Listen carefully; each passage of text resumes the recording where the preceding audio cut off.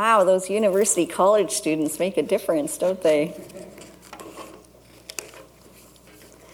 This morning, we're going to be focusing on the chapter that you probably know quite well, 1 Corinthians 13, the chapter about love. And my reflection on it this morning is called How to Avoid Being a Nothing. And love is a big deal in our culture.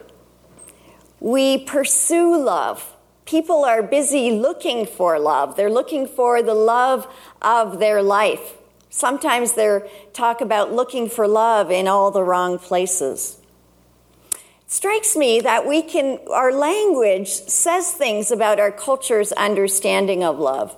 We talk about being in love, as if it's sort of a cloud that envelops us. We're just kind of walking along, minding our own business, and we are in love. And it happens to us. It's not our own volition. We just kind of are enveloped by it, and we have no control over it. In North America, we're so good at this love business that we can even make love, which is really a strange phrase for something that often involves no love at all. We can have a lover. Have you ever thought about what that actually implies? A lover is having someone else beside the one that you're married to. It's also a strange way for us to understand love. So we tend to make several mistakes when we think about what love is. First of all, we define it solely as a feeling, a good feeling. And so if it makes me feel good, it's still love. If I don't feel good anymore, it must not be love anymore. As if love is something that makes us feel wonderful all the time. Tied to that is this idea that love is a feeling that satisfies me. I am at the center of what love is. I can decide if I'm in love because it's happened to me, or if I don't have that feeling anymore, then I must have fallen out of love. And what can I do? I'll just fall in love with someone else again. If I don't feel good anymore, the love must be gone. And that's really a selfish, me-centered kind of definition of love. A closely related mistake is that we tend to idealize love. We think about the perfect conditions for love, and that's how it would happen. We can play out all kinds of love and scenarios in our mind's eye, and we think that if the conditions were just right, we too could make some kind of great love for others. We say things like, well, if I was able, I'd go and live like Mother Teresa too. Or we get caught up in other things, like we see a really cute puppy or a baby, and we say, oh, wouldn't it be nice? And then next thing you know, we have a puppy too. It's so cute. And then come food bills and whining and messes on the carpet and never-ending laundry. And we think, whose bright idea was this? Anyway. We wrongly idealize love and then get discouraged when it turns out differently. So to contrast that, we're going to look at God's view of love. God does not define love as a feeling, nor does he idealize the conditions for love. If that were so, he would have given up on the world a long, long time ago. In some ways, it's an experiment gone wrong. And instead of just scraping it off the petri dish into the trash, God decided that in love, he would hang on to this broken creation. His love is what sustains us, even though the sin virus has invaded the world and all of us. And everything in creation is affected by the sin virus, is tainted. Nothing is perfect. And that's not a surprise to God. God knows that truth perfectly, and yet he decides to love. Imperfection does not stop God's love. Ideal conditions are not going to happen this side of heaven, and yet love is commanded. In fact, God doesn't let us idealize love. God has come in his son Jesus, and he has formed a body of believers all over the world through generations of time, his family, the church, and we are commanded to love one another. Now, in 1 Corinthians 13, Paul is writing to the church in Corinth where there was a lot of infighting. People were arguing about who was better, who was the better leader, which one you associated with. They were ranking themselves. There were gender issues. And they were saying things like, well, if only everyone would do it our way, then it would all be right. Spiritual one-upmanship was the game that they were playing. If for them it centered on the spiritual gifts, on the things that you could do for God or that God had given you is what Paul emphasizes. And then they were ranking these gifts, and so some people came out way on top and some people came out way on the bottom. And so Paul goes after their ranking. He goes through some of the spiritual gifts and contrasts them with love. Here are some of the things the Corinthians were boasting about. If I speak in human or angelic tongues, if I have the gift of prophecy and can fathom all mysteries and all knowledge, if I have a faith that can move mountains, if I give all I possess to the poor and give over my body to hardship, and then look at that last phrase, that I may boast. It's a stunning portfolio of gifts and abilities. Any one of these should get you instant membership into the God Elite Power Squad, shouldn't it? You'd be right in there.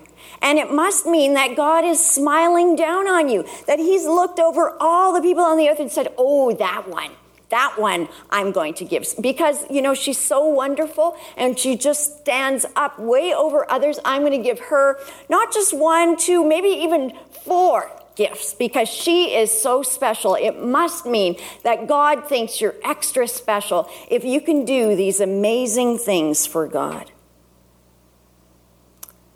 But Paul says, It's not what you can do, but it's how and why you do it. It's the motivation that tests the action.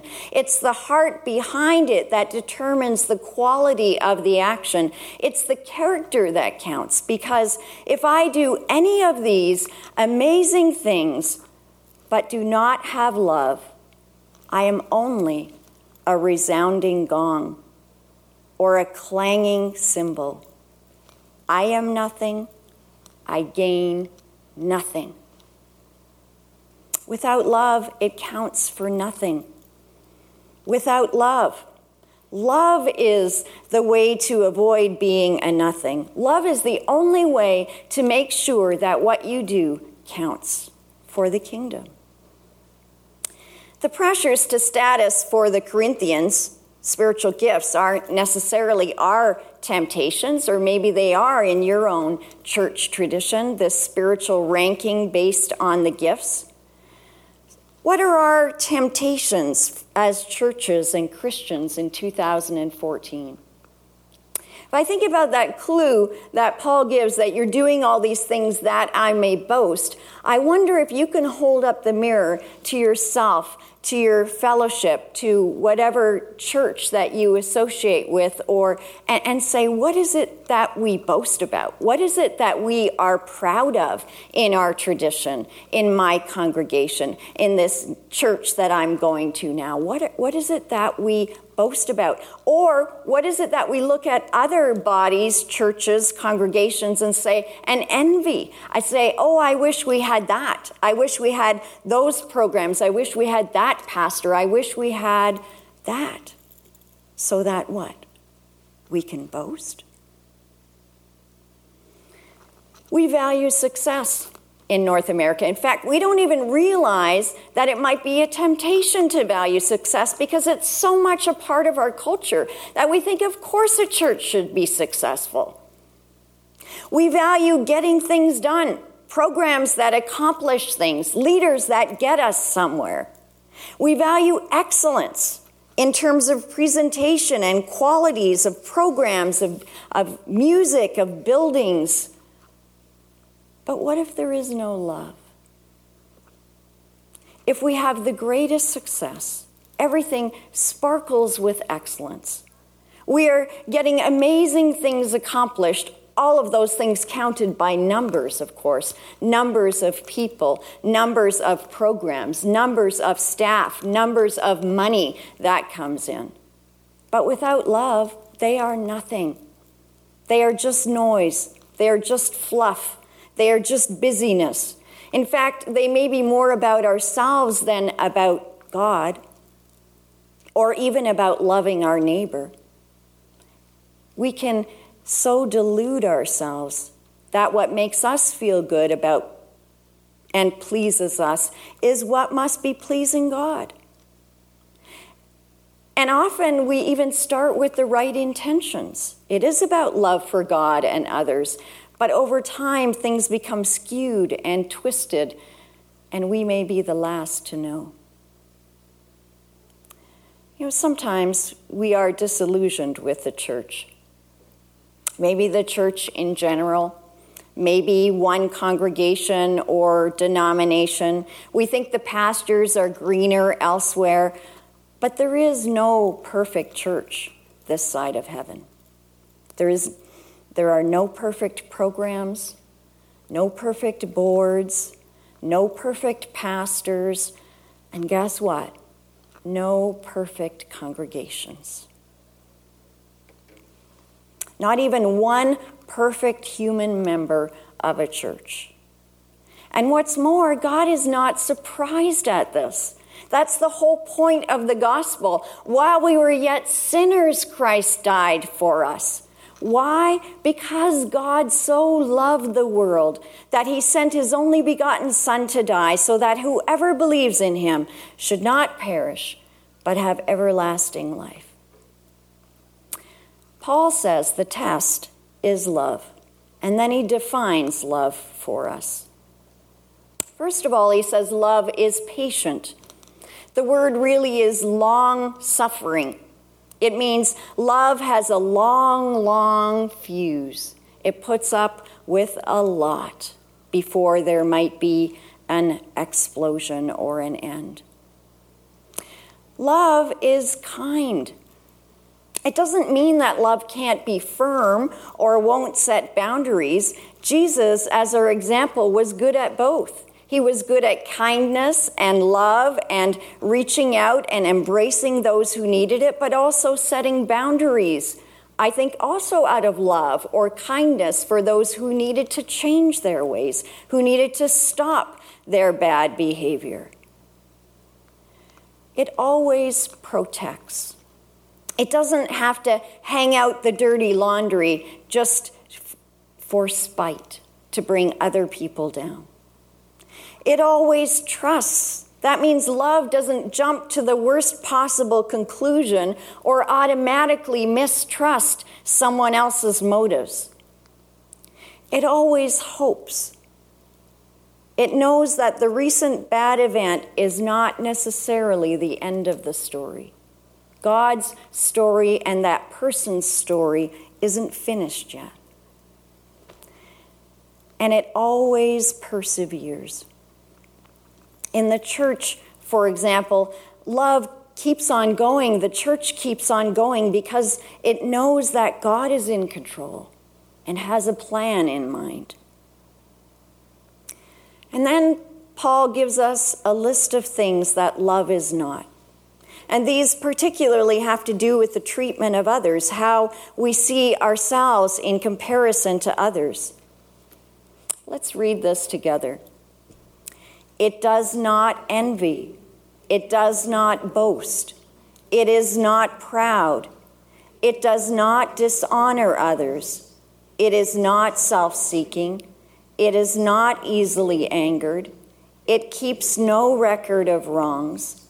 Love does not delight in evil, but rejoices with the truth.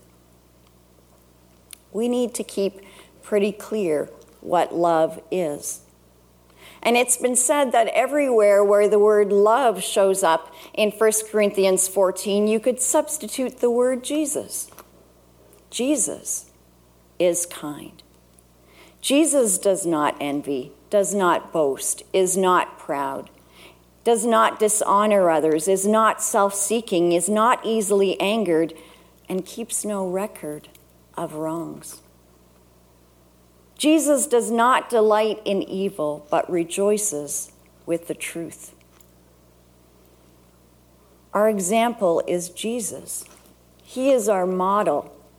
His interactions with others provide us a manual of living for others, of laying down our own lives.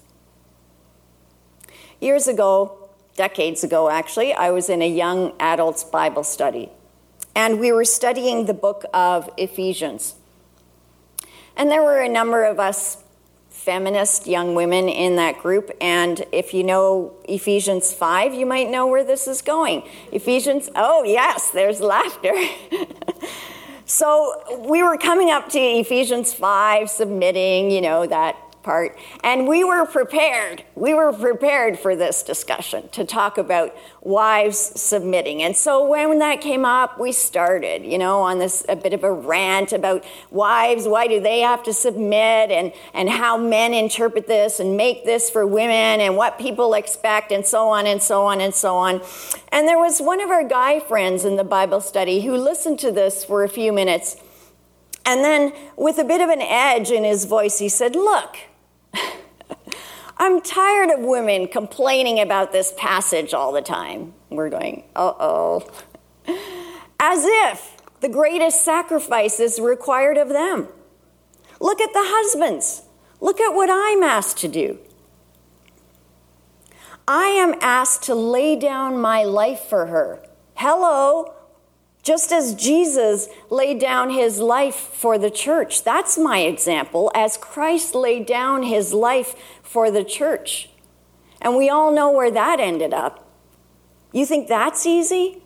More love, more submission, more giving is required from us. So don't complain about your bit. Well, two things happened. One, it was pretty effective at stopping our rant that day. He had an excellent point, after all. And I kind of decided that maybe this young man was worth getting to know a little better. 31 years later into our marriage. It's been a great ride of mutual submission.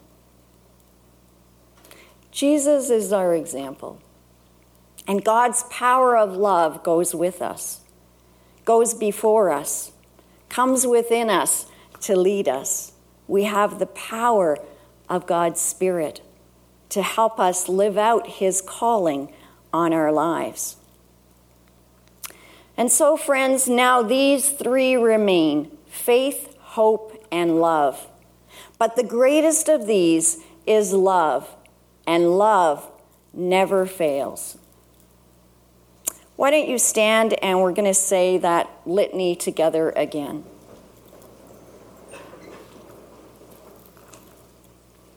Dear friends, for love comes from God. Whoever does not love does not know God, because God is love. Dear friends, let us love one another, for love comes from God.